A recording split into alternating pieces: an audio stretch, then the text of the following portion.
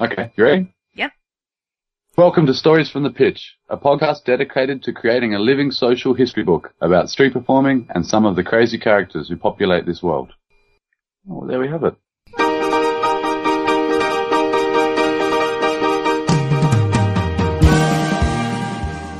You developed your character in Africa. Yeah, I did.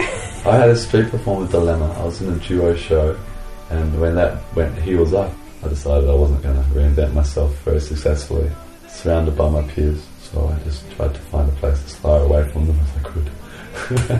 Cape Town, South Africa, baby. Was that a one-way ticket? One-way ticket. You're ballsy. I mean, I give you that. You're ballsy. I think I made it harder for myself than I had to. I first met Lee Nelson back when he was performing in the Daisy and Derek show, then bumped into him again a couple of years ago at the Dundas Buskers Festival, but I had no clue about his backstory until co-producer Lindsay Lindbergh handed me a couple of recordings she made that blew my mind. Ballsy is how Lindsay describes Lee, and I couldn't agree more, though I'd add to this description an insatiable desire to grow, learn, and push his own capabilities to the limit.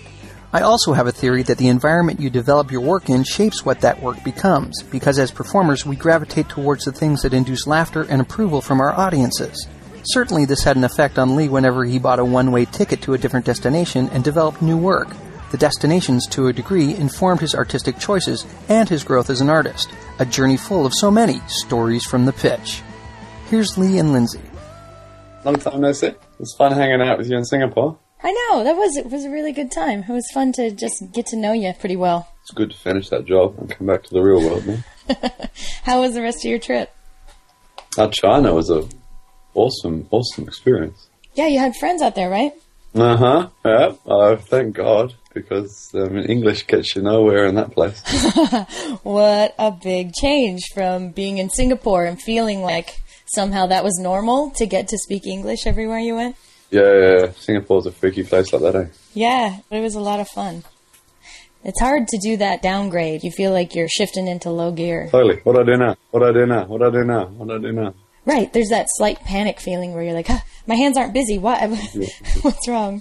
So you jump in and you go right back to the circus school and stuff you're teaching as soon as you go home. Yeah, I've been doing it. My company's work is also just going into its slow period now. It just like last weekend was our last big weekend. Mm-hmm. Now the jobs get a bit few and far between up until Christmas. And then after Christmas we pick up and it just get busier and busier and busier until next October.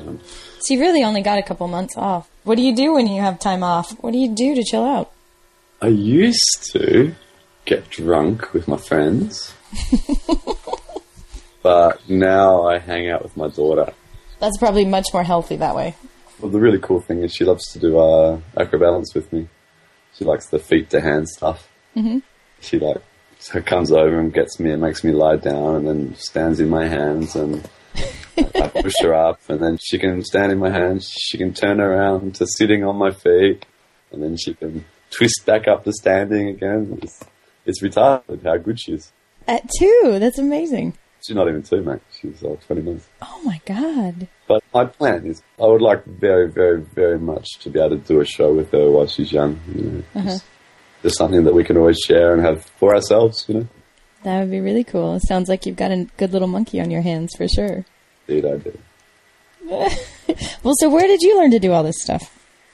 I learnt to do acrobatics, just by asking questions. Yeah, every time I saw people doing anything, I would go and ask. And just learn little bits and eventually it all added up. And then I went to a circus school. So how old were you when you got into it, and what had you been doing before that? Circus or street performing? I don't know. Which came first for you? I street performed before I did circus. Okay. Yeah, I was more into that. I was into juggling came first. Juggling was the first thing. I learned to juggle, and I street performed almost instantly. I started street performing just 2 or 3 days after I learned how to juggle. You jumped right in, didn't you? Yeah, I learned how to juggle in Europe when I was a backpacker. Uh-huh. And then I saw street performers, and I saw them solving what was my biggest 18-year-old problem. And the street performers seemed like they could just go anywhere they want and make money and travel. I thought, fuck it, man, I can juggle. Not well, but I can do what they do. And that's how it started. I had 3 clubs and I had 3 balls. And I was in Granada, I think, in Spain. I put 3 balls on the ground and I juggled my 3 clubs. And when I dropped a club, I would pick up a ball seamlessly, like no one would notice. And I'd start to juggle 2 clubs and a ball until I dropped something else. And then I'd pick something else really quickly. So I was juggling like odd objects. But I figured that was more interesting to watch. So yeah, I just sat there and practiced basically with a hat in front of me for about a week in Granada. And every single day I made enough money, man, for my bed and my food and my bar. And I just knew I was onto something. Then I met some more people and I learnt a few more things. And that's when I first met some acrobats. I did my first 2 high and things like that. And, yeah. So who were the people that you were watching when you first dove in? I have absolutely no idea. That was Spanish, and I couldn't speak any Spanish. But, we're a community at the end of the day, and juggling is a language all by itself. It doesn't need English or French or Spanish. I mean, it's the language of juggling is instantly recognizable to all jugglers, so you can communicate at a level, Well, cool. So where did you go from there? Oh, I travelled a bit more in Europe, and then my visa ran out. My citizenship's Australian, so I had my 2-year working visa to Europe ran out, and then I went home to Australia, went home to Perth, and I went to enroll myself into a clown course taught by Spanner the Clown. I don't know if you've met him, Leroy. Yeah, I have met him. And there I met these guys called Jackie Elgie and Conrad, and they're still performing around the traps. This was 15 years ago, but Jackie's now Miss Australia. She toured Canada this year, and Conrad plays Brucey. He does a Steve Irwin impersonation. Yes, I've seen him and I love him. And I've heard so many good things about Jackie. Yeah, they're both wonderful humans. And I talked both of those 2 guys into quitting their jobs and chucking like a couple of $1,000 in each to buy a van and some stuff. And I organised some jobs up in the mining camps, up in the Pilbara, Western Australia. And we all just piled into this van, which we painted in 6 different colours, and just drove it north without really much skill between us, to be quietly honest. And we lived and died in a couple of really rough towns. In one town, I distinctly remember the police coming up to us and recommending that we should leave after a show one night. But, we still got our money, and it was enough to keep going. And, 3 months into that trip, we're in this place called Broome, and that was like a little oasis of culture in a sea of rednecks, really, in terms of Western Australia. And they had a market there. Me and Conrad did street shows together. We call ourselves the Professional Idiots. And kind of learnt a little bit about doing street shows, and I was doing table magic. I was table hopping for money as well. We stayed there for about 3 months, and we kind of worked it out a little bit. And then we kept driving and went to Darwin, up the top end of Australia. And that's when I saw my first really good street performers. I saw Mr. Spin and a guy called Barney B. And I watched people working in the crowd. I saw crowd mechanics. Right. And a formulaic show and character, or audience participation and all the things.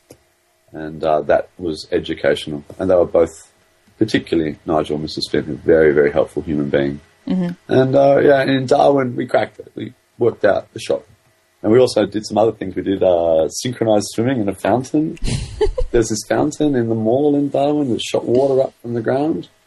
You've probably seen them. They're around the place. They just spurt water up randomly. And Jackie just went, it'd be good to do synchronized swimming in there. And within a week, we were costumed up and we were Gazza, Shazza and Dazza. And we were representing Australia and we were going for gold. And that was really, really, really much fun. That was not a traditional street performing show at all, but it was still street performing. We held our hats out. We got gigs out of that. That's cool. Still working on the street. It was nice to learn the street from both sides, like to do a show that everyone loved, but no one paid us for. And then also to be working the night markets, doing this generic style show and working out how to get paid. Yeah, to see the 2 different sides. It's interesting, too, that you did table magic as well. Sounds like you really did dabble in quite a bit. I missed that on my story. That was actually the very first thing I did when I was 18 years of age. I met a magician in Perth called Matt Penny, and he charged me a ridiculously little amount of money. It was $5 a night to come and learn magic off him for 6 weeks. Mm-hmm. The only catch was, at the end of the 6 weeks, I had to come out and show the tricks I'd learned. So I was quite diligent. I learnt my tricks, and then went out on the first Friday night, and he was going to stay with me. That was his plan. So I walked into this restaurant with him where he'd been performing and busking for tips with his magic. We walked up to a table together. I remember it so much. This great big long table, and he doesn't say anything to me. He goes to all these people. Hi, I'm Magic Matt. This is my apprentice Lee. He'll be entertaining you tonight. And walked away. Oh my God, I actually shat my pants. And I started the first trick, and I swear to God, my hands were shaking like leaves. I was so nervous. I never performed before, really.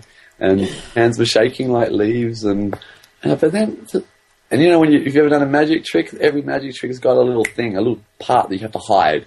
And that's where the magic is, you know. Mm-hmm. And my hands were shaking, and I was doing the little hidey, the thing I meant to hide, and sure everyone could see it. But then, lo and behold, it was magic. Everyone clapped and went, wow. And I went, okay. That was the real magic, that you pulled it off. If it was that bad and it worked, and then my confidence just grew. So I did that table magic for almost a year. Like when I came back from Europe, that's what I was doing. I was doing table magic, mm-hmm. and going to this clown course and going to juggling clubs and just learning things. We did that for about a year, and then we went travelling. And we did that travelling thing for about 3 years. It was pretty much all around Australia until it was ironic because we had this show that was so Olympic themed, and it was right up until in 2000 when Sydney had the Olympics. And we had the company we got this really big contract to work this show in Sydney. And I just left. I decided I wanted to go to circus school and get better. And I flew over to New Zealand and had a look at the place. And then I told the guys that they have to replace me for the Sydney contract. I was moving on. And that was that, And then I was in circus school for a couple of years there, and I was just working down at the local pitch, supporting myself. And I hooked up with a girl in circus school called Anita, and she was the other person that had like an acrobalance thing that she really wanted to do. So we got thrown together, and we became partners, and we made a cool show called Daisy and Derek, and we toured that around New Zealand for a couple of years, and then we sent It was funny, hey? We went to Europe and Canada with it for about 3 years in a row. And it was back in the old days before the internet. And you had to get videos made, change them to NTSC, change the formats, and send loads of videos to the other side of the world and wait for letters. Oh, what a different world it is now. Exactly. Very, very different world, hey? Compared to, like, the work I do nowadays when I want to book a tour. It's bizarre. We did that until I think we finished doing Daisy and Derek in 2004, and Anita was like my partner as well as my partner. Like most duos, we hooked up. Mm-hmm. So when that broke up, we had a long awkward time because we were quite popular, so we had a lot of contracts. So we had to finish out our contracts at the same time as we were barely being able to talk, And when all that was done, I realised I was unemployed and out of love and luck. I couldn't face going back to Australia and New Zealand and learning to do a new show and sucking. I couldn't face sucking, basically, in front of my peers. So, I bought a one-way ticket to South Africa. Okay. And I learned how to do the Wally show in Cape Town. And that's why it's so rough, man. My Wally show is a very rough show because I made it in a place that's by far the most unpolitically correct place in the world. Where the rougher you were and the more rude you were, the more you made. What was that like? Doing a rough, rude show or being in South Africa? Well, yeah, and starting from scratch. I mean, people are people, so you're still learning in front of a crowd, but starting from scratch in a place that's so raw as that. You're not really starting from scratch when you already understand how to make a show. Well, yeah, right. So you're not really starting from scratch. And I'd also done a fair few solo shows before. Mm-hmm. Just doing a new finale, and I was just started to do my free balancing ladder finale, and I was falling off a lot. I was the only white street performer there. And I was falling off a lot. I was falling off and not getting a hat, basically. I was never getting my hat. I was getting my audience, and I was building everything up, and I was fucking up my finale. But then I started to get my finale. I started to nail it. And once I started to nail it, my confidence went up, and I stepped away from the subsistence living. Started to earn more money than I could spend. Mm-hmm. Yeah, and life just got easier. Tell me about the audiences there in South Africa. What were some distinct characteristics that were so different than where you had worked before? The incredible range of how wealthy and unwealthy people are. That would be by far the biggest thing, you know. There's just some people in the audience are well off and they've got nothing to worry about in life. And then there's people that you know are living on the street just around the corner. It's almost 50-50. But that's South Africa. That's just what South Africa is. Yeah, that was weird. And they love to laugh very, very, very much. They really like to laugh. And when you make them laugh, their laugh is so much bass in it that you tell a good joke or you do something funny or you do, and when the laugh is spontaneous, like it comes out of everyone at the same time, you feel it come through your body, like in the same way you'd feel it if you're at a concert and you stood in front of the speaker. Mm-hmm. You can feel the bass through you. That's a feeling that I'll never, ever forget. I love it. And you get that when you're working in Canada, of course, just through the sheer size of the audience. Mm-hmm.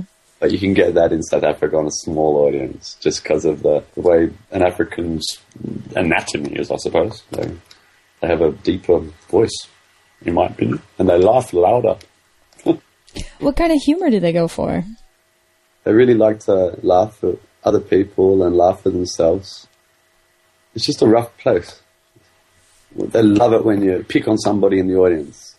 If you shame somebody out, everybody's in on it. They're like, shame! It's pretty cool, actually. It's really, really, really good fun. Okay. The hardest thing was taking that show, like it was a really, really strong show in South Africa, and then taking it to places that are incredibly politically correct, like Canada. Mm-hmm. Well, yeah. When I did my first Canadian tour with Wally after being in South Africa, I was like, oh my God, I'm filthy. I'm filthy and I'm rude and really, really, it was awful. It was awful trying to come to grips with it all. And after a little while, I realized that people still liked it. Mm-hmm. And people weren't walking away, like some people were. But really, the vast majority of people were staying and watching, and people are people. They liked it too. So I got over myself and embraced it. I went, that's what it is. I'm going to be true to myself. So I became the dirty clown. So I think that's really interesting, the whole being the dirty clown and being really unapologetic about it, and then bringing it to, like you said, an audience that has a lot more, at least outside decorum, that, oh, you can't do this. But what do you find when you perform for audiences like that? Like you're allowing them to enjoy that in public. How's that for you as the person who's leading the group?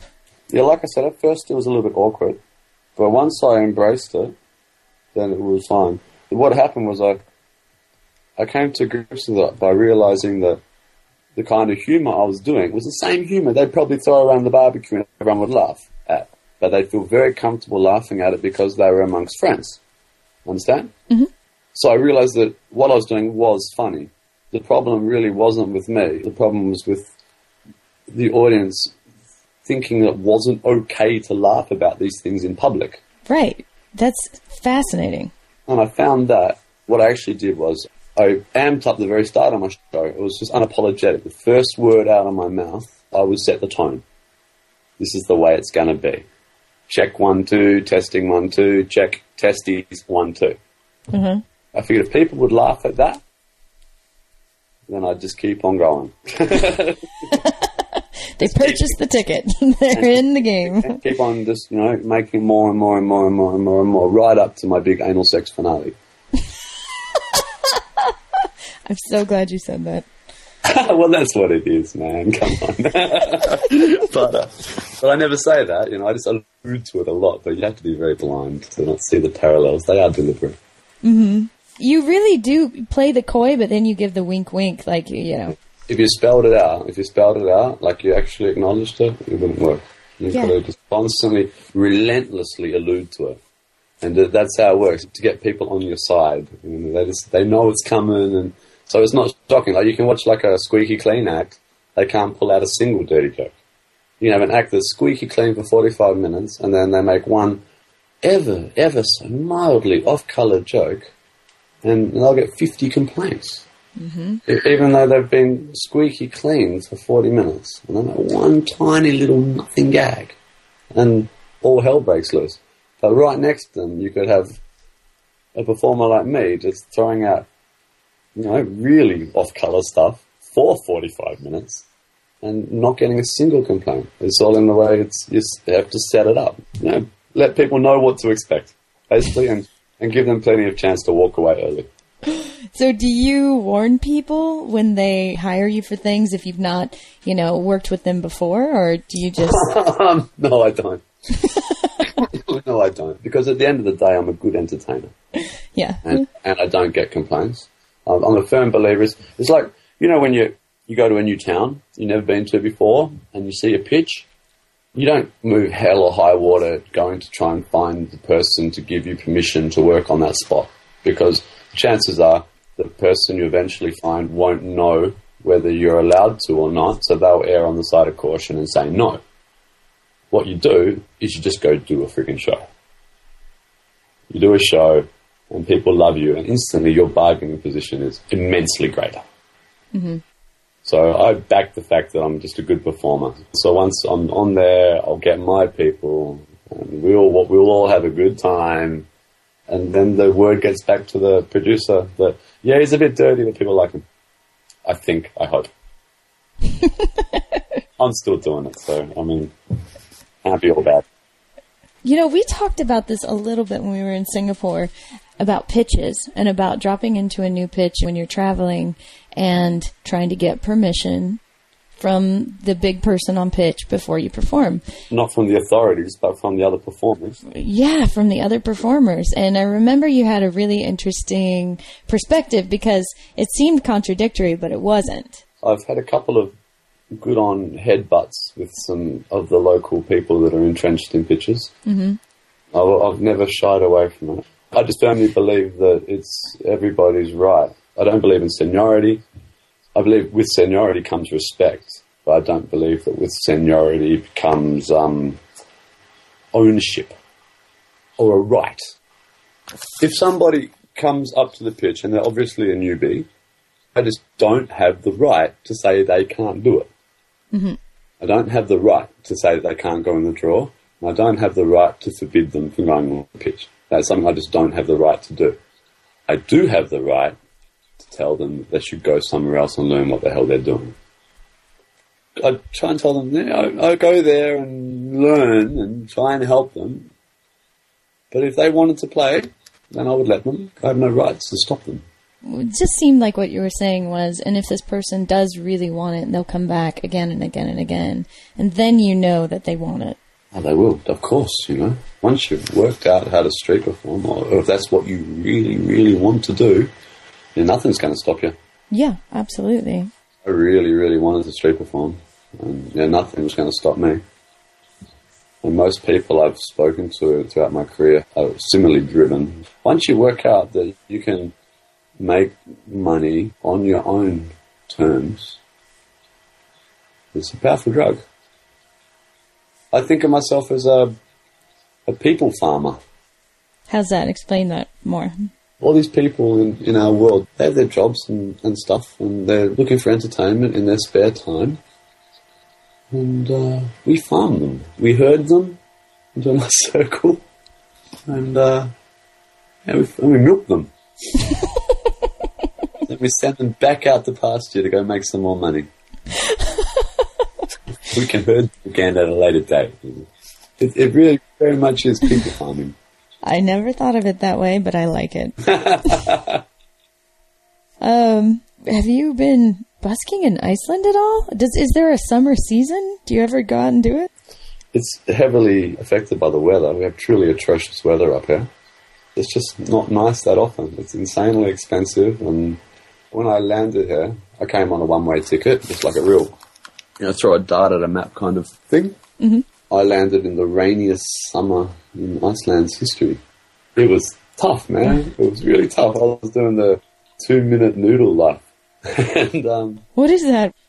You only got enough money to pay your rent and eat 2-minute noodles. Oh. And look at the rain, look at the rain, look at the rain, look at the rain. Please fucking stop raining already. And and then as soon as the rain would break, you'd go outside and you realise the street was dead. Fuck. And you can't work either. Mm-hmm. There's just a very, very small window that you can work in terms of like a time window. There's certain hours of the day that are workable. And then on top of that, you've got to chuck the layer on of what's the weather doing. Yeah, but once you've got a house to stay in and everything, then it's okay. Because it takes a lot of pressure off. If you're paying your accommodation, like I was, and trying to live it, awful.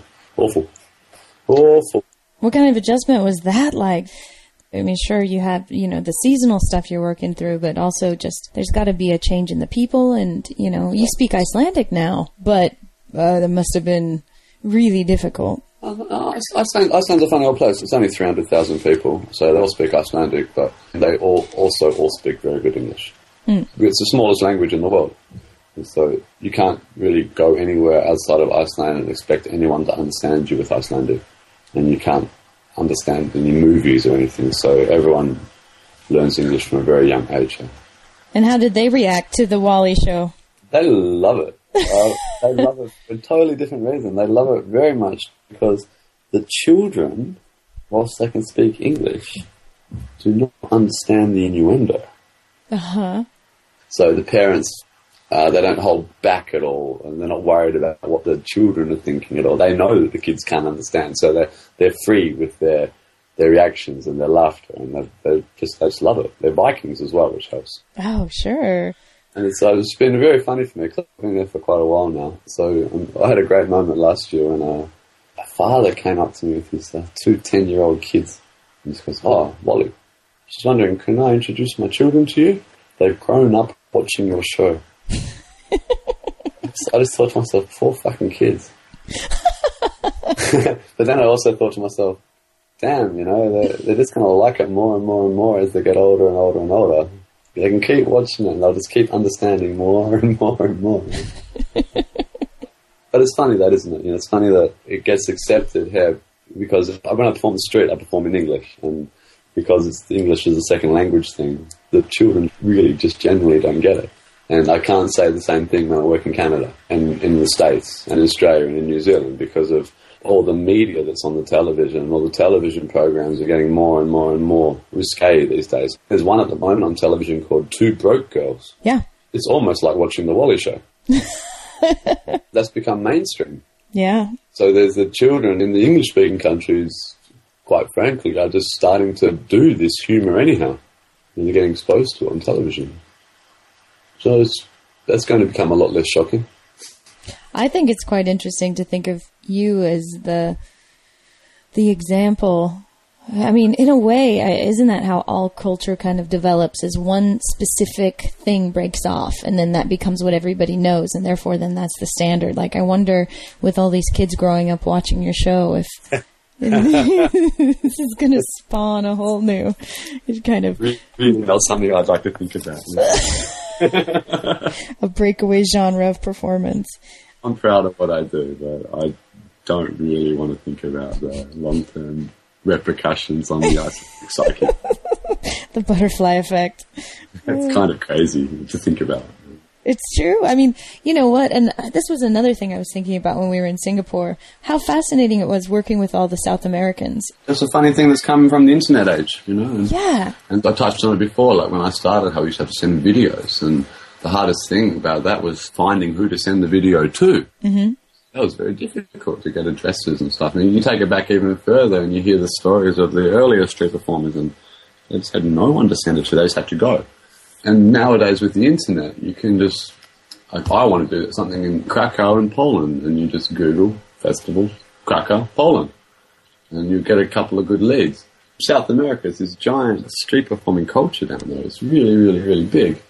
But you're only just starting to really see them on the circuit now. Yeah. It's the internet which is letting them go into this other street performing world. It's letting them cross a huge, great big bridge, and it's great because we so need it. It's globalization, isn't? I mean, it's more than that. You go to these festivals now in Canada and anywhere, all these big street performing festivals, and you just see the same. They really are just the same things. Mm-hmm. It's different. They're following the same formula, and it's wonderful to see these South American acts because they're not the formula, and they're also different, also entertaining, and the variety it's giving is wonderful because people are going to take from it, and it'll make us richer. Yeah. But I've been feeling very much for a while that it's stagnating. Mm-hmm. Especially the festival culture. The festival culture in particular is definitely stagnating street performance.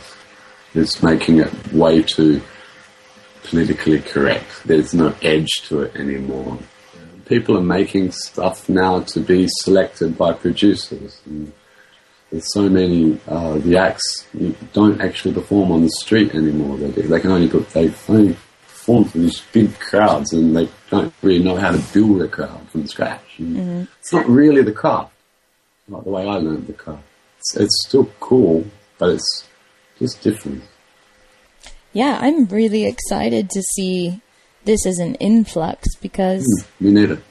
It just has a different flavor to it, and it excites me that there are different ways of approaching an audience that again, as we were talking about, If Wally is this kind of rogue breakaway that creates an entirely different culture. I really feel like I'm watching a different culture of street that has learned by its own rules, and I can't wait to see what it does 10, 20 years down the road, because they're going to have to start blending. Yeah, I think it'll blend much faster than that. Mm-hmm. I mean, those acts will very, very quickly pick up from the Western model. They'll pick up the way the Western acts have nailed getting money out of people. Mm-hmm. Yeah. They've nailed down to a fine art at the expense of their art. Right. And so the first thing the South Americans are going to do is they're going to pick up the way to get money. For sure. The very first thing. And then the Western acts will get some other people to steal from. Well, I hope that it makes people step up their art. Steal was a harsh word. Get inspired by them. I don't think anyone's going to take them verbatim, but they'll see new things. Yeah. And then they'll apply them to what they're doing. Oh, yeah. You go to any festival and you'll see there'll be a couple of unicycle shows and a skate show and a la show, And so there's very rarely anything just new and original. It's really, really, really fresh. Mm-hmm. I think the South Americans have got freshness in spades. There's a lot of freshness there. And it'll just be a breath of fresh air. So who do you see out there who's doing good stuff? Who makes you excited? I've really enjoyed watching shows that aren't formulaic. And there's nothing can bore me to tears quicker than a formula show. Mm-hmm. That's so boring. Any act that's out there making street art without following the formula is awesomely exciting to me. The trouble with those acts is they so quickly get picked up and taken off the street. Mm-hmm. And basically put where they belong, which is in well-paid cabaret work. Mm. They don't put up much of a fight most of the time. No, don't take me away from it all. I love the asphalt. Yeah, pretty much. Some brilliant acts are Rob Torres and Fraser, Strawberry the Clown. Mm-hmm. Neither of which do a formulaic show at all, and they can both truly, truly, truly rock the street. But they're too good for the street. So you don't see them on the street. You see them there every now and again, but they're always part of a large festival. What do you think your strengths are as a performer? As a performer, Oh, I'm brave. I'm very brave and I'm tenacious. If it gets awkward, I will just keep going with it. I believe that if it's awkward, you just keep going. Eventually, you're going to get somewhere. That's the strength. I have a good sense of humour. That's helpful. I mean, I understand. I just know what funny is. It's very helpful. And charisma. Charisma is very, very helpful. Like, I think that's like the most necessary skill for any performer is charisma. People need to like you. Do you think charisma is born, or do you think you can learn it? Oh, you definitely learn it. It's not born. No way. I know. Well, charisma can be born in the sense that people can be brought up in environments where they're given a lot of confidence, and that confidence will breed charisma. But are they genetically born with charisma? No, I don't think so. When do you think you have been the most satisfied with just your career path and everything that's happened? Whenever I travel back to Western Australia and see the people I grew up with. It's ironic now that I am those people now. I have a wife now and I have children, and I'm much more selective about the work I do. But it took me 20 years longer to get there than it did then.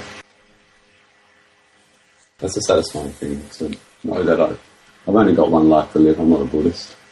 And to know that I've really lived it. I've been to a lot of places and I've had a lot of experiences. And that's very satisfying for me. And to also know that I've been to a lot of places off the beaten path. I've had the courage to go to places that are not on the street performing trail and map out new places. I find that very satisfying as well. Mm-hmm. Another thing, it just the satisfaction of making a difference.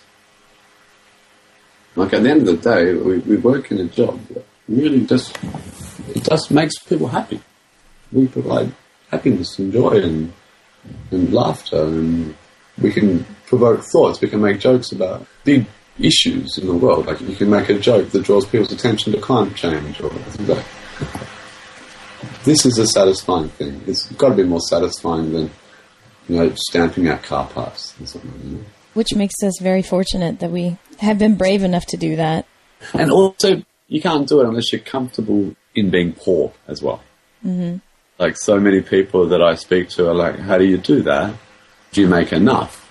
And the only answer to that really is, how much is enough? I wouldn't be doing it if it wasn't enough. Because, logically, it wouldn't be enough, so I wouldn't be doing it. It's having a different view on a safety net. Yeah, on what's enough for life to be happy. That's really what it comes down to. Is your life happier if you meet your standard of what enough is, or...? I just know I'd be miserable if I didn't perform. And I'd be miserable if I didn't work for myself. Mm-hmm. I couldn't take orders from anybody. So if you weren't a performer or a busker or a circus school teacher, what do you think you would be? Probably a soulless marketer. I mean, I'd use my skill set. I'd go into marketing and sales. I mean, at the end of the day, that's what street performing is. We're selling a memory. You perform and people watch you and they have a great time. And then you've already given it away for free by the time you ask for the money. And then people give you money for what they remember that you did. And then they walk away. And every step they take, the memory fades. You're just selling a memory. So if you can sell a memory, and you can give away something for free first, and then make someone pay for it afterwards, you're pretty well qualified to work in sales or marketing, I feel. Who are your heroes? Like, who do you look up to? I mean, apart from my father? Yeah, I guess. In the street performing community, I'm a big fan of Hilby. Hilby, the skinny German juggler boy. He had a big impact on where I went in life. It's just so positive. It was just so positive to me. It really just made me realise that I actually was good. It was one of the first big name acts that was just genuinely, really just positive to me, just treated me as an equal. So, yeah, that's a bit of hero status there from me. And I also really just love the guys that just keep on trucking, man. Keep on trucking. Like they don't know what else to do with their lives. And they've become such masters of the craft. Like Sean, Bike Boy, he's unbelievable. I love him as a person, and his show is amazing. So there's an awful lot of respect there. I really respect that. A bit of a hero of mine. I'm not saying I want to be Sean. I look up to him. How long do you think it takes to make a significant contribution to this world? As a human or as a street performer? Okay, both. Oh, God, I think you make a contribution to it the moment you start. You don't make a contribution to the community, really, until you travel or until you host people that are traveling. Okay. Because that's how stuff spreads and moves. So by nature, you really need to travel. You need to work new pitches. You need to come in contact with new people and spread ideas. Yeah. I don't know if you need to. I don't think you need to do that. But how do you make a contribution to the community? You need to. Mm-hmm. In South Africa, I didn't see another street performer for 3 or 4 years. And so I didn't really take anything from other shows or other performers. I really just made up my own stuff.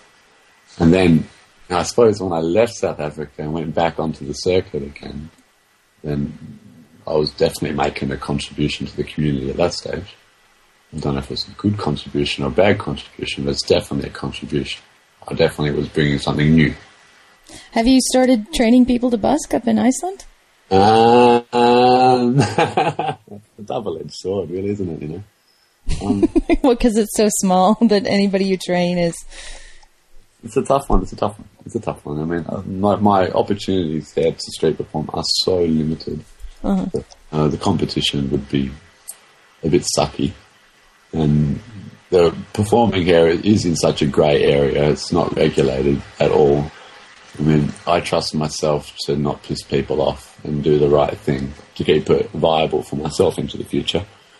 So I'd be worried about somebody not respecting, not knowing how, like, if you blocked up shop doorways and stuff, you would stop being a popular street performer and start being a problem.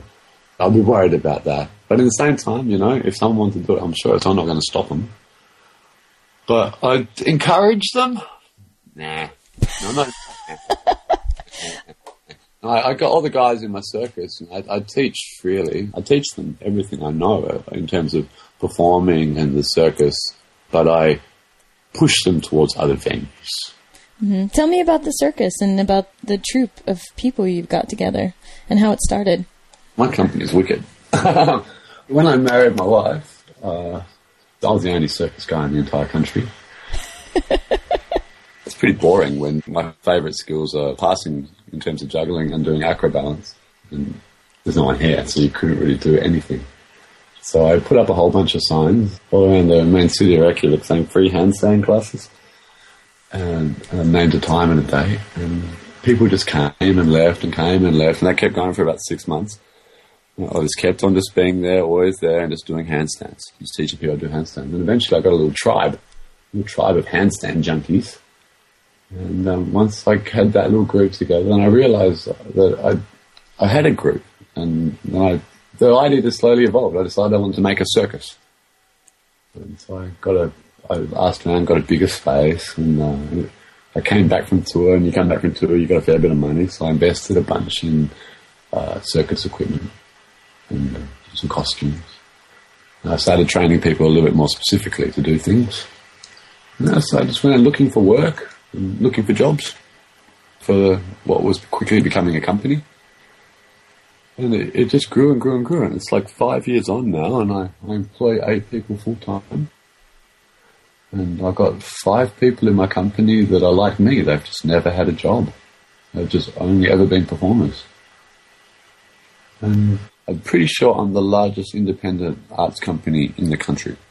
That's amazing. It's really, really fucking amazing. When I stop and think about what I've accomplished there, it's pretty mind-blowing. Mm-hmm. But I'm not even close to finished with it. I mean, I've got every single day I wake up with a new goal. And, oh man, I should get my company to do that. And then I start steer them in new directions. And it's just so satisfying watching people grow. I send people abroad to go to different circus festivals and stuff to learn things that I can't teach them. And more importantly than that, stop them becoming my clones. Uh-huh. You know, if they're only learning from me for 5 years, they're going to create a whole bunch of me's. And that's not so good. So, yeah, trying to get them out into the community, and overall, it's been a social experiment that's been very successful. It's come at the right time in my life as well, because it's become very economically viable for me now to just be a circus boss. And it makes street performing not something I need to do anymore financially, but it is still something I need to do. But it's lovely to, you definitely changed those people's lives. If they would have had a different path, less they came and learned handstands and circus skills. They might very well have gone on to be performers, but they most probably wouldn't have gone on to be circus performers. And one of the most satisfying things was one girl, she came to me when she was 16, and she's turning 21 this year. Yeah, and she just got accepted into the big circus school in Rotterdam. She's just started a 4-year circus degree. It's a real life changer, hey? That's wonderful. Bumped into me and had a real just turn left moment. So, if you had to put it into a sentence or two, how do you want to be remembered? Oh, I don't know, Lindsay. Just would like to be remembered as a nice, honest person, and also someone who made a difference. It'd be fun to be able to look back on your life and see lives that you've affected in a positive way. That would be nice. As opposed to the life of a cunt who looks back on his life and goes, who cares? Well, I'd like, especially in Iceland, I would really like people to remember me as the guy that bought Circus Iceland and really made a difference to this country in terms of that. That would be funky. In terms of the street entertainment world, just one of many, you know, one of many of us that are just tripping around the place doing stuff. I'm probably most proud of opening up a couple of pitches around the world. And been a couple of pitches that used to be closed shops run by bullies that I've opened up and made fair places now. I'm quite proud of that. I suppose at the end of the day, I would really, really like to see street performing continue to grow across the world. It scares me a lot when I look at the way the world is getting corporatized and how street performing is becoming a regulated thing, having to be selected to play at a festival by a producer who probably has not been a street performer before, and pitches that were on public land that are becoming private land and owned by corporations, and they have auditioning processes, and that's something that scares me about the future for street performing. I see it becoming more and more homogenized. I would really, really like it if that somehow turned around. But I just can't see it happening in the Western world. Truly, it's a Western world problem. In the developing world, that's not a problem. They have it all. It's still just like it was 20 years ago in the Western world, you know. That's something that scares me about my craft. You know, I've spent a lifetime learning my craft. I miss real street performers a little bit. The guys that can put their suitcase down and just build a crowd and build an experience and walk away with a hat full of money, leaving only an empty square behind them, and people walking away with just a memory that's fading and a slightly lighter wallet. It's a beautiful thing. It really is a beautiful thing. There should be more of it. Walking away in the sunset. Yeah. Yeah. Yippee-yi-yay, motherfucker.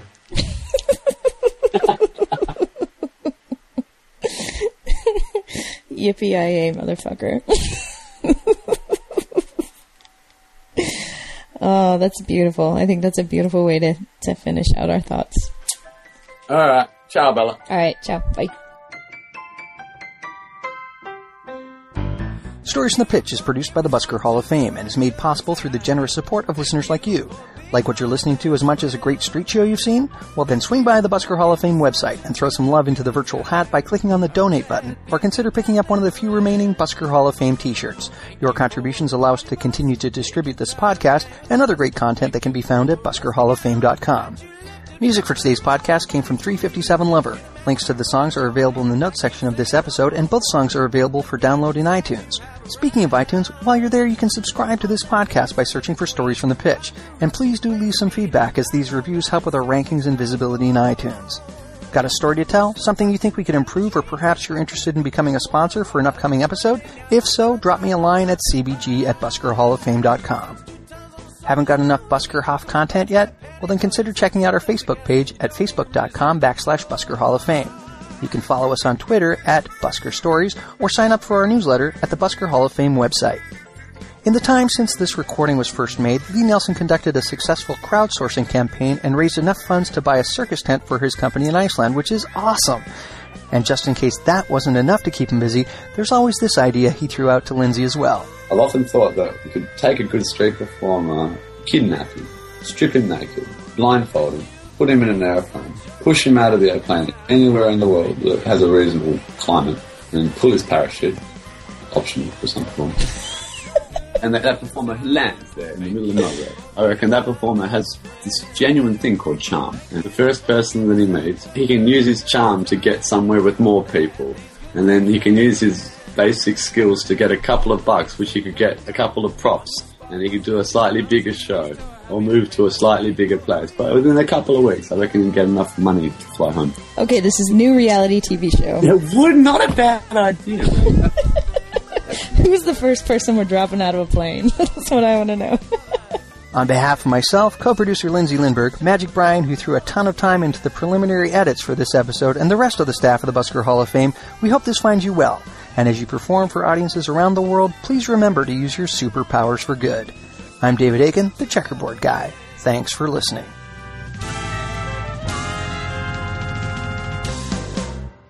Oh my God, I actually shat my pants.